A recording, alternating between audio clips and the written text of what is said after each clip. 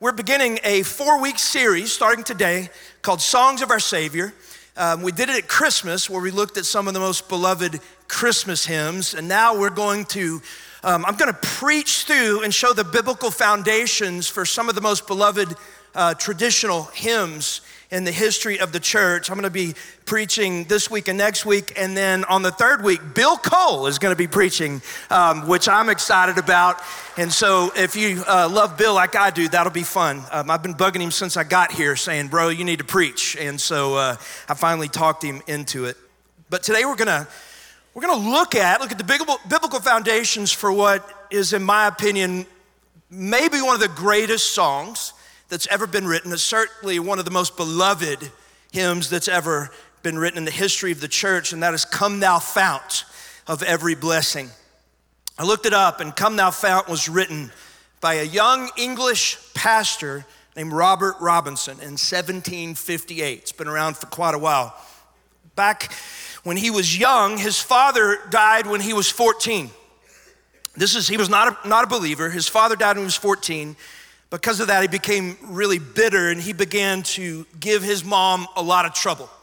And, it's Mother's Day. A lot of us could raise our hands and say, we were the same way when we were 14. But he started giving his mom trouble because of the bitterness he had at the loss of his father. So his mom got to the point where she's like, look, I can't handle this kid anymore. So they're from England, and so she sent him to London, where he began to work in an apprenticeship. As he worked in his apprenticeship, things got worse. His troublemaking got worse. He actually formed a street gang that hung out in the streets of London, and that's what he did for 3 years until he was 17 years old. When he was 17, an acquaintance of his invited him to come hear the preaching of famous American pastor George Whitefield, who might have been one of the greatest preachers that's ever walked the face of the earth. Robinson reluctantly went. And after hearing his Whitefield's sermon, he gave his life to Jesus. In his own words, Robinson said, I received the full and free forgiveness of God through the precious blood of Jesus Christ.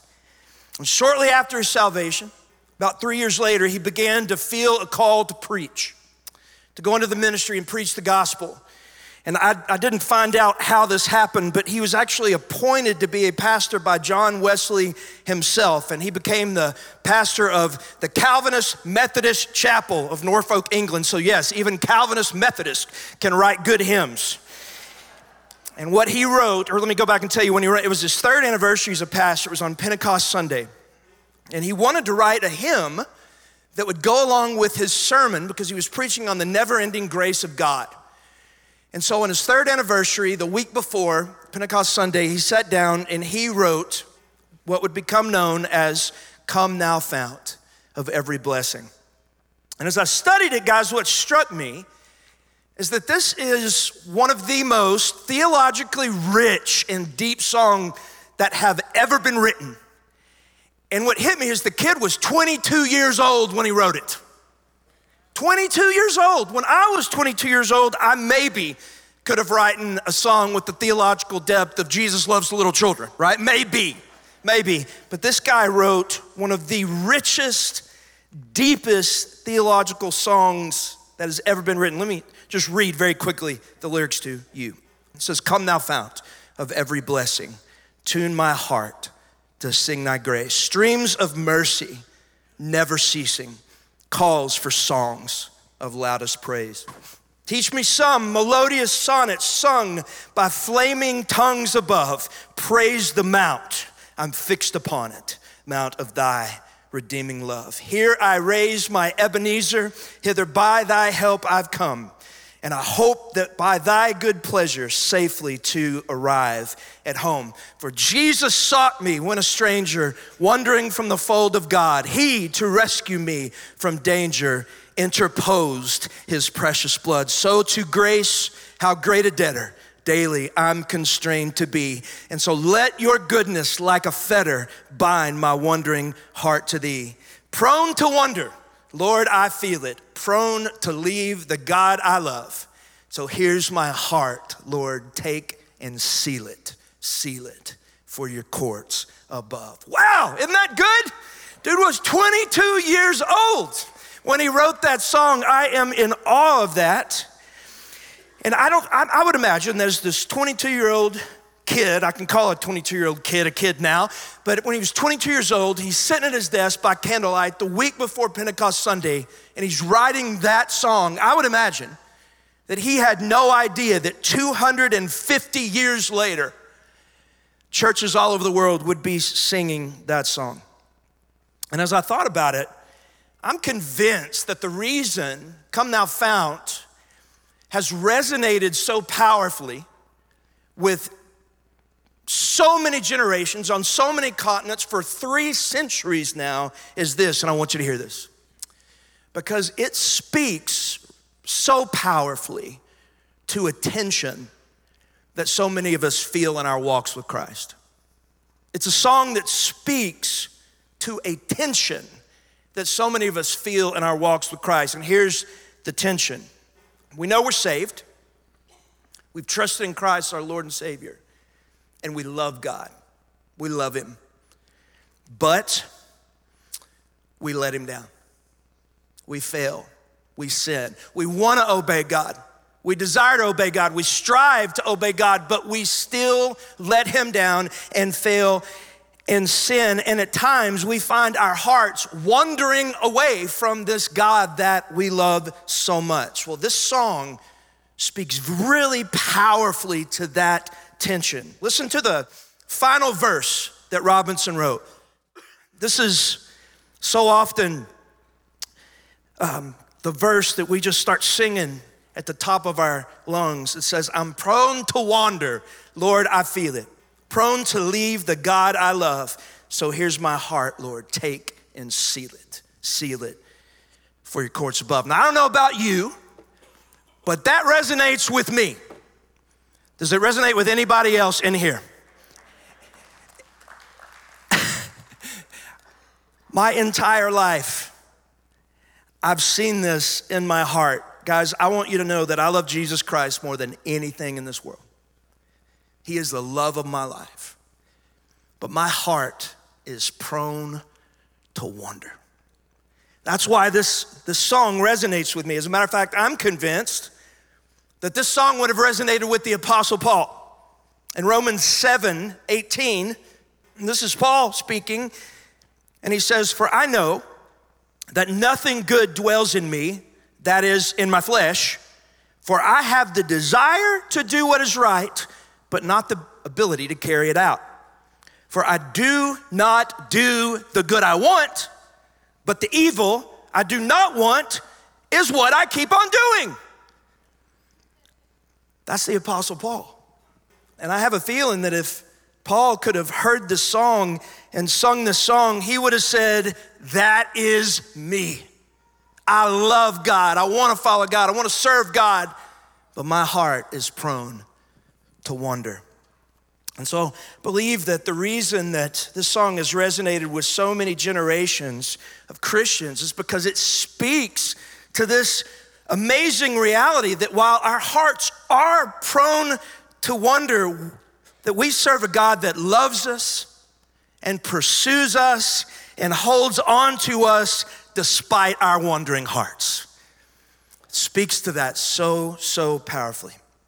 Now, as I was thinking about preaching through the theological foundations of this song, one of the biggest struggles that I came up with is where do I start? Because I literally could have taken each one of the verses and preached a single sermon on each one, but I got a feeling that y'all want to go to lunch. And so what I did is I just picked 3 of the verses today. I'm going to walk through them quickly and we'll be done. I'm actually going to start in one of the middle verses because it talks about the beginning of his story. Let me read this to you. He wrote, Jesus sought me when a stranger, wandering from the fold of God. Jesus sought me when I was a stranger, wandering from the fold of God. Sagemont, I love that. I love the realization that Robinson has that as he looks back on his life, he realizes something. He realizes that he was not the one that sought Jesus, but that Jesus was the one that sought him. Robinson, think about it. Robinson was a 17-year-old bitter troublemaker in a London street gang.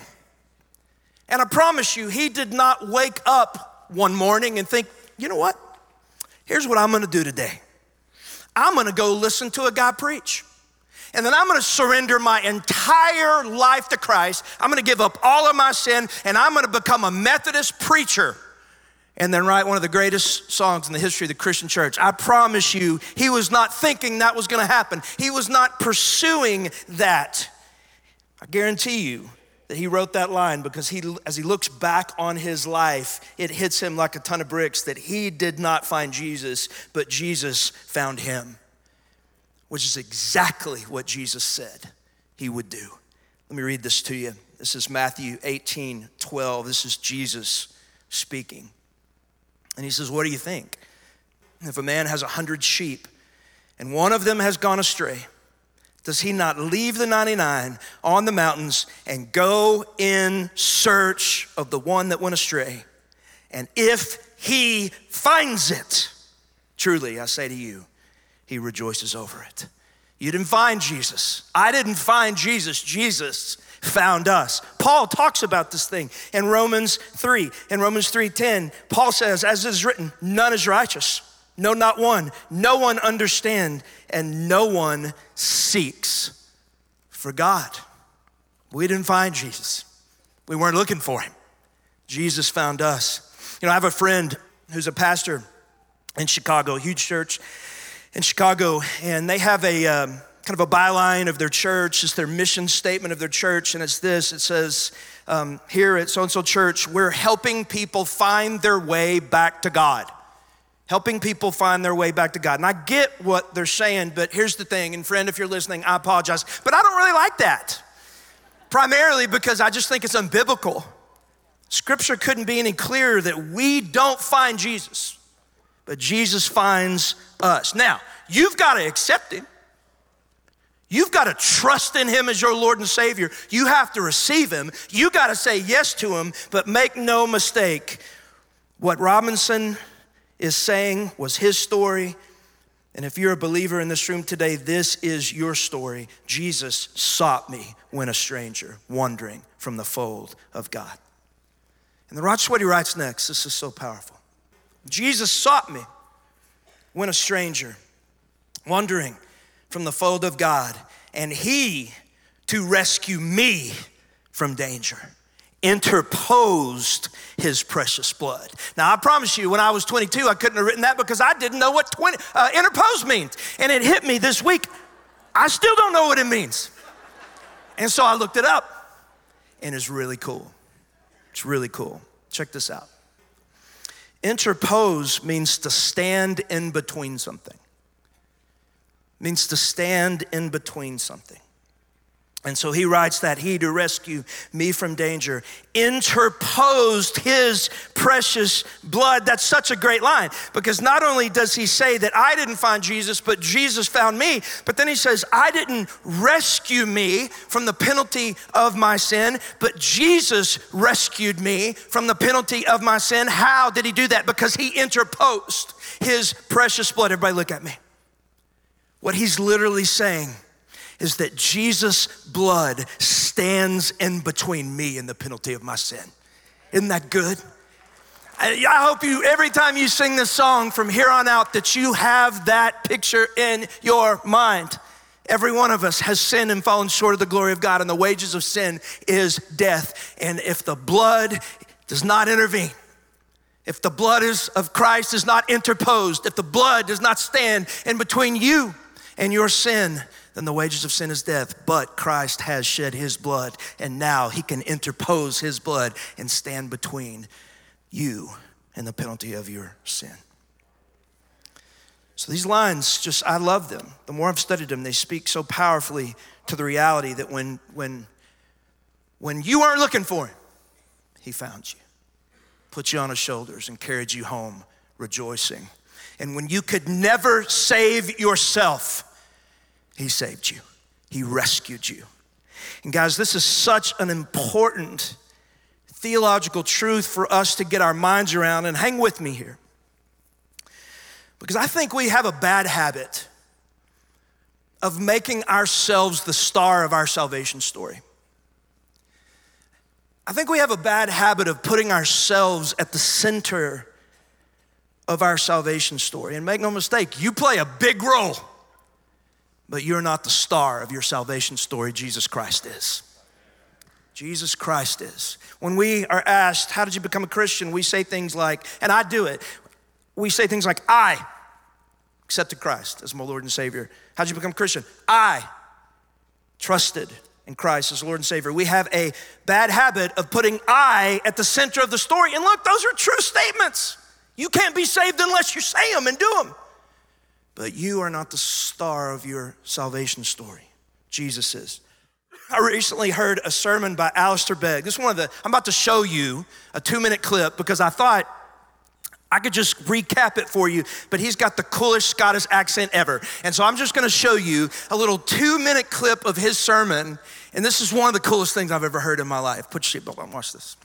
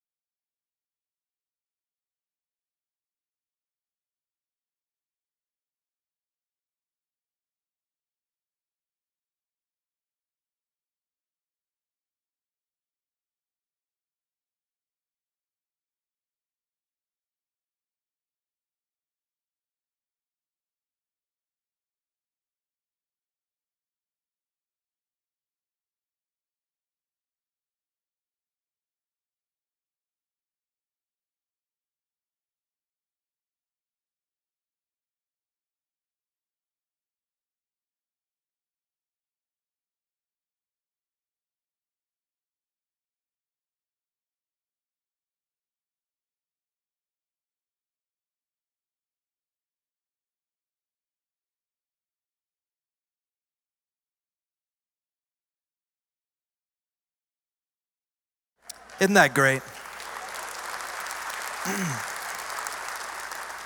That was so much better than me trying to recap that. On what basis are you here? The man on the middle cross said, I can come. I agree with Alistair Begg, Pastor Begg, 100%. If when you get to heaven, I don't know if the Lord will ask us this or not, but if he asks you, why should I let you into my kingdom? Your answer better not start with, because I. If I'm asked that question, Matt, why should I let you into my kingdom? I don't know about you, but the first thing I'm doing is pointing at Jesus Christ. I'm gonna say, because of him. Because of him. Jesus sought me when a stranger wandering from the fold of God, and he to rescue me from danger and interposed his precious blood. Now let's look at the next part of this song, because it talks about what our response should be in light of this great grace, this amazing grace we've been shown by Jesus Christ. Robinson writes, so to grace, in other words, in light of grace, how great a debtor daily I'm constrained to be.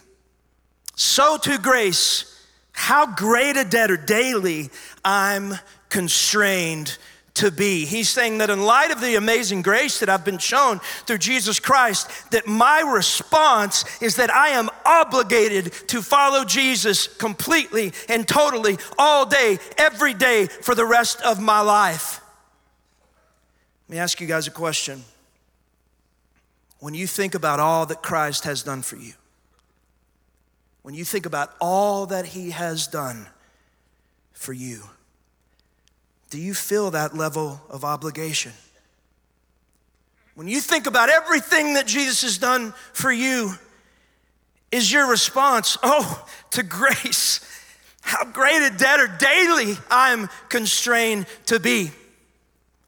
I really do think that ought to be our response. Talked about it the last couple of weeks, Pastor Stewart and I. But when you look at the cross, you look at the resurrection, you look at the words of Jesus, what other response do we have but to go all in? Listen to how Peter describes himself at the beginning of 2 Peter. You've probably read this 100 times and never paid any attention to it. But listen to how Peter describes himself. 2 Peter 1:1. Peter's writing and calls himself Simon Peter, a servant and apostle of Jesus Christ. Pretty simple enough. At the beginning of his letter, Peter says, I'm Simon Peter, I'm a servant, an apostle of Jesus Christ. Now, we hear that, and we think, well, yeah, of course, Peter, you're a servant of Christ. You're one of the 12 disciples. You're one of the leaders of the New Testament church. Of course, you're gonna serve Jesus. But then when you actually look at the word there in the original language, you realize that there is something much deeper and much more profound that Peter is trying to convey. Look at the word servant there. The word servant in the Greek is the Greek word doulos. The word doulos really doesn't mean servant. A much better, more accurate translation of doulos is a slave. It's a slave. The English translators leave it out because they don't want to offend everybody or anybody, but make no mistake, what Peter is not saying, he's not saying, hey everybody, my name's Peter, and since Jesus has been really good to me, then I'm gonna serve him. It's not what he's saying. What he's saying is, hey everybody, my name is Peter and I am a slave of Jesus Christ. It's pretty strong language, is it not? He's saying with that statement, I've given up my rights.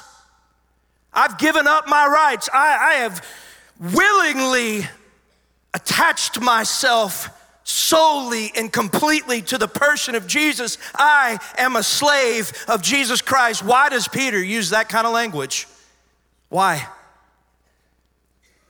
I think he calls himself a slave of Christ because as he looks back on his life, he realizes that the only reason he is where he's at is not because of anything he did, but because of Jesus Christ. And what other response could he have but to say, I'm all in? He probably remembered that he was just a fisherman doing his thing, living his life, catching some fish, minding his own business, and all of a sudden this guy walks up to him, knew his name, called him Simon Peter and said, Peter, I'm gonna make you something greater than a fisherman. I'm gonna make you a fisher of men. He realized that Jesus sought him when he was a stranger wandering from the fold of God. I'm convinced Peter calls himself a slave of Christ because as he looks back on his life, he remembers, even though Jesus was the one that called him into ministry, he probably remembered all the times that he failed Jesus. Guys, Peter was a mess up. Y'all with me?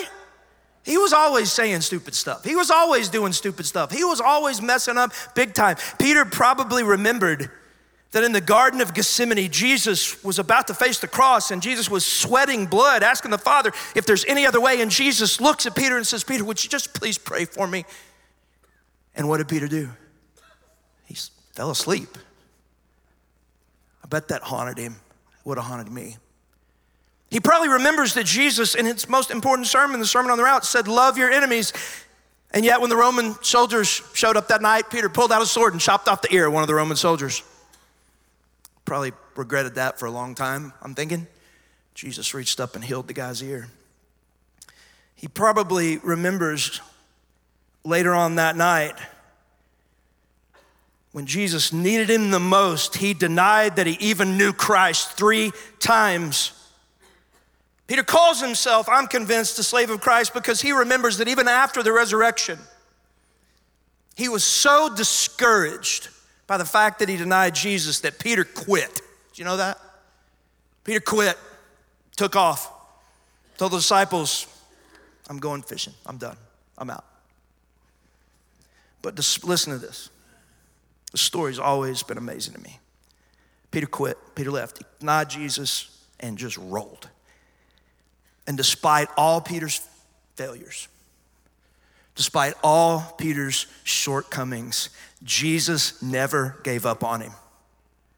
Jesus never gave up on him. But instead, when Peter gave up and quit and walked away, Jesus went after him. Jesus pursued him. Jesus met him on the beach and cooked him breakfast and called him back into the ministry and then raised him up to be one of the primary leaders of a movement that would change the course of history. So Peter knew beyond a shadow of a doubt that the only reason that he is where he's at is because of Jesus. And so he calls himself a slave of Christ because this is Peter's story. Jesus sought me when a stranger, wandering from the fold of God, but he, to rescue me from danger, interposed his precious blood, and so to grace. How great a debtor daily I'm constrained to be. And so I'll ask you guys again, as you think about all that Jesus has done in your life, do you feel that level of obligation? If you don't, something's wrong. You don't obey God in order to be saved. You obey God because you're saved. You don't obey God to get the grace of God. You obey God because he's given you the grace. It's a response. And so if you don't feel, if there's not at least a desire in your heart to say, Jesus, I want to give you everything. I mess up, I fail, but I really want to. If there's not a desire there, something's wrong. If there's not a desire for that, either you're not saved to begin with, or it's never really hit you everything that Jesus has done for you as a believer. When I struggle with this, when I find myself in a place where my heart is wondering, one of the things that I've learned to do is to think about what my life would have been like without Jesus. You ever done that? If you're a believer here today, I'm speaking to you, just taking like 60 seconds and thinking about what would my life have been like had Jesus not sought me when a stranger and interposed his precious blood in my life. I think about it pretty regularly. One of the things that I'm reminded of is that Jesus completely changed my eternity. Guys, I was just like everybody. I was on the road to hell. I was on the road to separation from God for all eternity, but he sought me when a stranger and interposed his precious blood. I think about the fact that Jesus radically transformed the direction of my family. As far back as we can trace it, and we can trace it back to my great-great-grandfather, but as far back as we can trace the Carter men are historically hard-drinking, hard-charging, hard-living womanizers. And I had no doubt would have been the same, but Jesus sought me when a stranger and interposed his precious blood. And now, even though my children are not perfect, I want to tell you something. When he found me, interposed his blood, it changed my life, and that completely changed the direction of my family. My children aren't perfect, but every single one of them loves Jesus and is spending their life pursuing the glory of God. That's because of him. It's not because of me. I think about the fact that he completely changed the direction of my marriage. Some of you always think, well, Matt, you're a pastor. You should have a perfect marriage. Oh, no. I've shared this before. Jennifer and I have been married 25 years. There's been about 2 times in our marriage. We went through really difficult times, and I'm telling you right now, as we look back on it, it was because of Jesus that we kept fighting for our marriage. It was only because of Jesus that we stayed together during those times when we didn't want to stay together. And it was because of Jesus. It's only because of Jesus that through those 25 years, we've overcome those obstacles and are now better friends and more in love than we've ever been. That is because of Jesus. It's certainly not because of us, because we would have failed over and over and over again. And guys, more than anything, I think about Christ. He's radically changed me. I know me better than anybody else. And I've seen me grow in kindness. I've seen me grow in patience. I've seen me grow in self-control. I've seen these areas of my life that I just can't explain apart from Jesus Christ. And so think about it for just a second. What would you have been like? What would your life have been like had Jesus not interposed his precious blood? And what other response could we possibly have but, oh, to grace, how great a debtor daily I'm constrained to be. Let's start landing the plane here today by looking at that one little peculiar line in the song. You probably know what I'm talking about. Robinson wrote this, and if you don't look it up or Google it, you really probably or hadn't read the Bible and understand, you probably don't even know what it means, but it's another time when Robinson's looking back at his life and he writes this: "Here I raise my Ebenezer, hither by thy help I come." I love that word, hither. He says, "Here I raise my Ebenezer, hither by thy help I'm come." Now, what in the world is an Ebenezer, and why is Robinson trying to raise it, okay? Well, that line actually comes from a story found in the book of 1 Samuel. It's a cool story. God's people, the Israelites, were being pursued by their arch enemies, the Philistines, and the Israelites were scared to death. And so they holler at the prophet Samuel, and they say, "Samuel, Philistines are over there. They look like they're upset. They're about to attack us. Samuel, would you please cry out to God for his help?" All right, watch what happens. 1 Samuel 7:8. The people of Israel said to Samuel, "Do not cease, don't stop to cry out to the Lord our God for us, that he may save us from the hand of the Philistines." And so Samuel took a nursing lamb and offered it as a whole burnt offering to the Lord. Now watch this. "And Samuel cried out to the Lord for Israel, and the Lord answered him." In verse 10, as Samuel was offering up the burnt offering, the Philistines drew near to attack Israel. But the Lord thundered with a mighty sound that day against the Philistines and threw them into confusion, and they were defeated before Israel.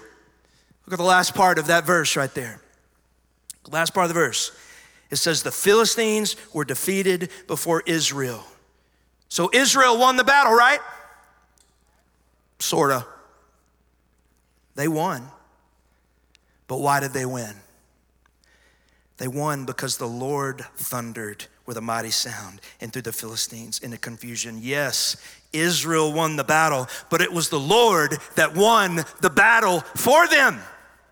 If God had not helped, if God had not intervened, if God had not showed up, the Philistines would have taken them out that day. And so what's fascinating is after the battle, the Israelites were celebrating because they'd won this great victory over their enemies. But I want you to watch what Samuel does. He doesn't celebrate. He raises an Ebenezer. 1 Samuel 7:12. Israel's going nuts, and verse 12 it says, "Then Samuel took a stone and set it up between Mizpah and Shin and called its name as Ebenezer. For he said, till now the Lord has helped us." And so Israel's going nuts because of their victory. But Samuel quietly goes over to the side and he gets this big stone and he sets it down and he calls the stone Ebenezer. It means a stone of remembrance. It means a stone of help. You see, Samuel raised an Ebenezer because he never wanted to forget that the only reason they won the battle. He raised an Ebenezer because he never wanted to forget that the only reason they were victorious, He raised an Ebenezer, a stone of remembrance, to remind himself that the only reason they were alive is because of the help of the Lord. And so Robinson writes, here I raise my Ebenezer, hither by thy help I've come. In modern English, that literally means, here I raise a stone of remembrance because God, it's only been by your help that I've made it this far. It's only been by your help, God, that I have made it this far. That was his way of saying, I'm prone to wonder, Lord, I feel it. I'm prone to leave the God I love. And so the fact that I'm still walking with you, Jesus, the fact that I still love you, the fact that I have an ounce of faith is not because of my willpower. It's not because I'm an amazing Christian. It's not because of me at all, Lord. It's because of you. And as often, God, as I've tried to let you go, God, you've never let go of me. And Sagemont, I'm telling you right now, once again, that's exactly what Jesus said he would do. In John 10:27, this is Jesus speaking. He says, my sheep hear my voice, and I know them, and they follow me. Now watch this, verse 28. He says, I give them eternal life, and they will never perish, and no one will snatch them out of my hand. That's my favorite promise in the Bible of Jesus. I love that he's given us eternal life, but I love this one just as much. Because what he's saying is that when Jesus interposed his precious blood in my life, that when his blood now stands, because his blood now stands between me and the penalty of my sin, because of that, he picks me up. He puts me in his hand. And what he's promising you is, even if you let go of me, I will never let go of you. And that is the best news I have ever heard. And I'm going to tell you, that might not relate. You might not relate to that, but I'm telling you, I relate to that verse, because if there's anybody in the Bible that I can relate to, it's Peter. Got any folks like that in here that when you read about Peter, you're like, that's me. Always saying dumb stuff, always getting in trouble, always letting the Lord down. I can't tell you how many times I've failed God. I can't tell you how many times I've doubted over the years. I can't tell you how many times, guys, I've tried to run away, and I'm telling you, Jesus will not let me go. Not because I've got hold of him, because he's got hold of me. And I'm going to end today with telling you one story.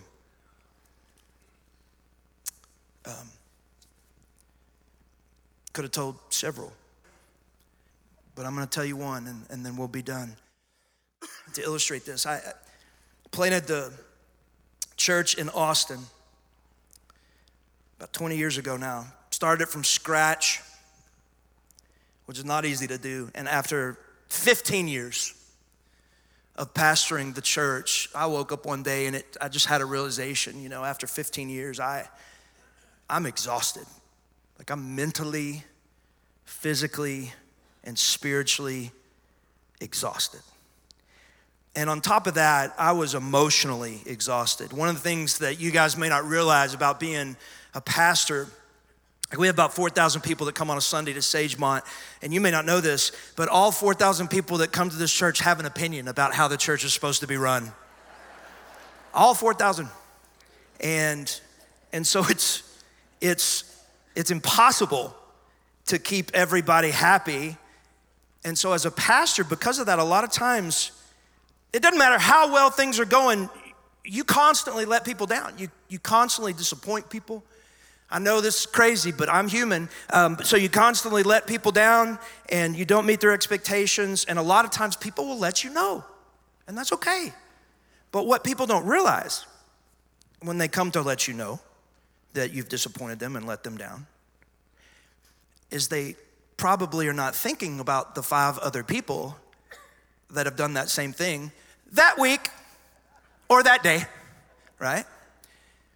And if it were just kind of one thing, it's okay, But what happens is that negativity, those disappointments, they start piling up over the days and the weeks and the years and start weighing on your heart. And so about 15 years in, For the first time in my time as a pastor, I started fantasizing about leaving the ministry. Just being real transparent with you. God said, hey, if you don't like transparency, you don't like me, I'm just gonna shoot you straight. 15 years in, I started fantasizing about leaving the ministry. I even prayed and asked God, I was like, God, can I get out? Can I leave? Prayed for a couple months, just asking him, Lord, would you let me go? And about 2 months later, it was deer season.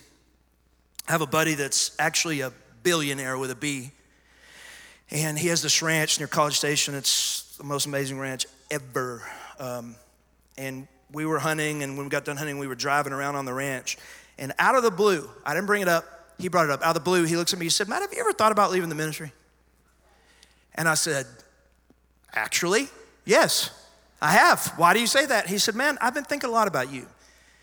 He's got this massive, he lives in Houston, got this massive company in Houston. You may have heard his name, but he said, I've been looking for like a corporate chaplain, somebody that can oversee my entire company's just mental, physical, spiritual health. And he goes, I think you would be perfect for this.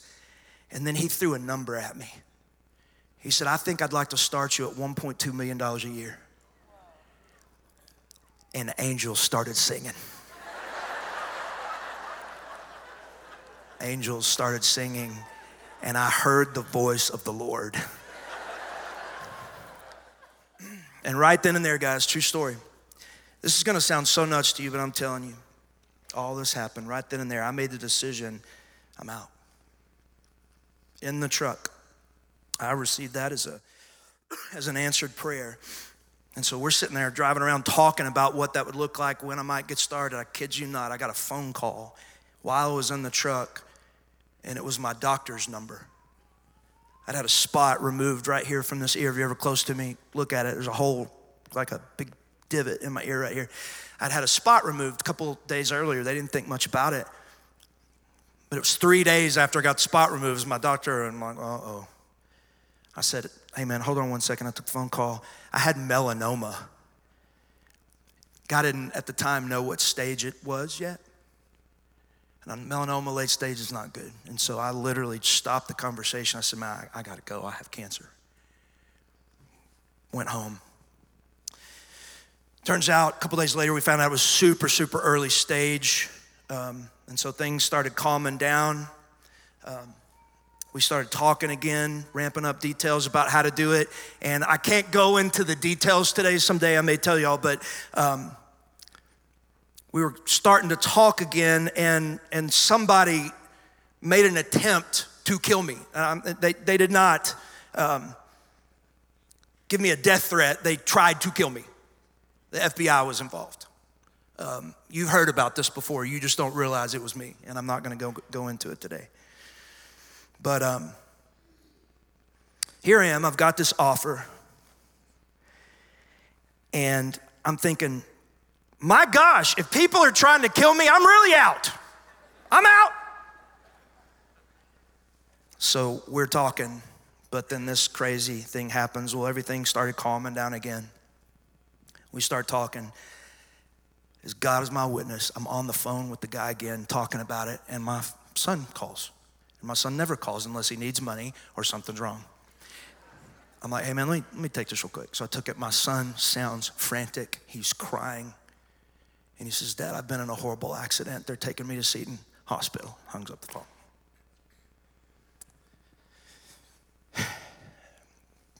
Get in the truck, about an hour away, drive like a madman to Seton Hospital. First and only time in my entire life I've ever yelled at God. I'm screaming in the truck, God, what are you doing? God, what are you doing? If you're gonna kill somebody, God, kill me. Don't kill my son. Don't take my son, take me. If you gotta take somebody, take me. Long story short, JD was fine. But after the melanoma and the murder attempt, and my son, who the DPS guy said he'd never seen someone walk away from an accident that bad, I was shook up. I think that was on a Friday, Matt, I can't remember. I was supposed to preach that Sunday. So I called one of my pastor buddies there at my church. I said, I can't preach. I can't preach. I was done. I was done. So this guy told me he'd preach for me. He said, absolutely. That Sunday morning I got up. I didn't even want to go to church. Somehow I talked myself into going. I was just numb in my heart, mind made up, I was out. Went and sat on the front row there of the Austin Stone.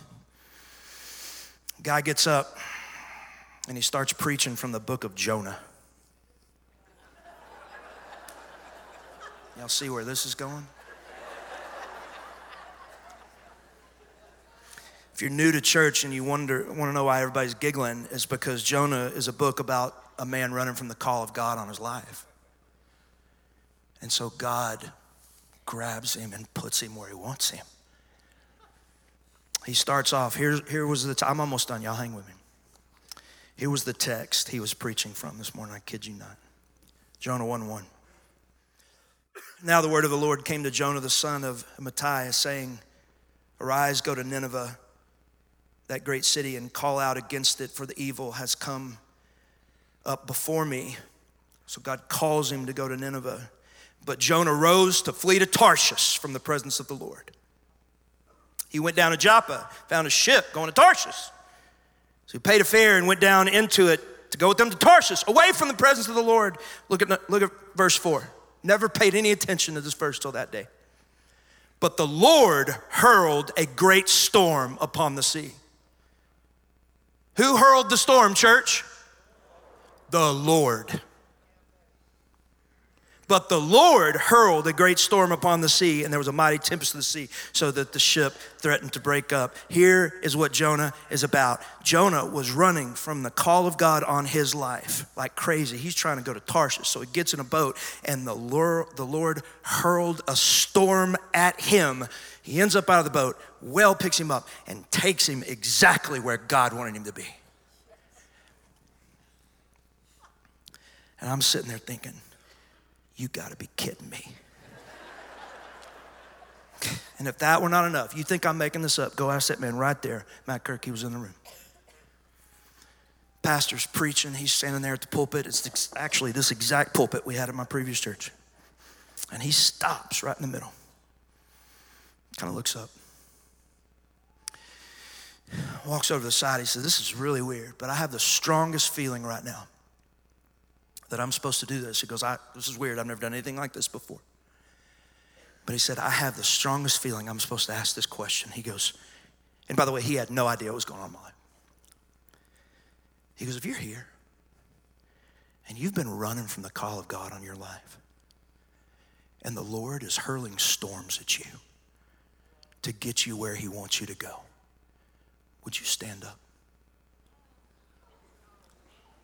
Founding pastor Matt Carter sitting right there.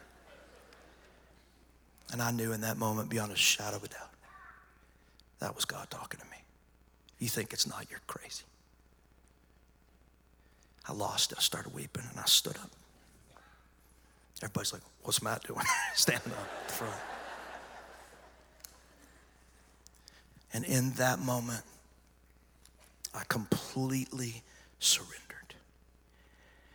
And I said, God, I'll never leave you again as long as I live. I'm gonna tell you something, guys. As I look back on my life, I'm telling you, the reason I'm standing on this stage today is not because of me. It's because of Jesus. The reason that I'm still walking with him is not because I never let him go. I've let him go a bunch of times. It's because he never let go of me. I don't care how many times you've sinned. I don't care how many times you've tried to walk away or tried to run. If you're here today and you have the faith of a mustard seed, if you just have a sliver of faith left in you, that is because Jesus has a hold of you. And here's the promise. He says he'll never let you go. So as we sing these words today, I hope they mean more to you than they ever have. Come now, fount of every blessing. Tune my heart to sing your grace. Streams of mercy never ceasing. Call for songs of loudest praise. Teach me some melodious sonnet sung by flaming tongues above. So praise the mount I'm fixed upon it. Mount of thy redeeming love.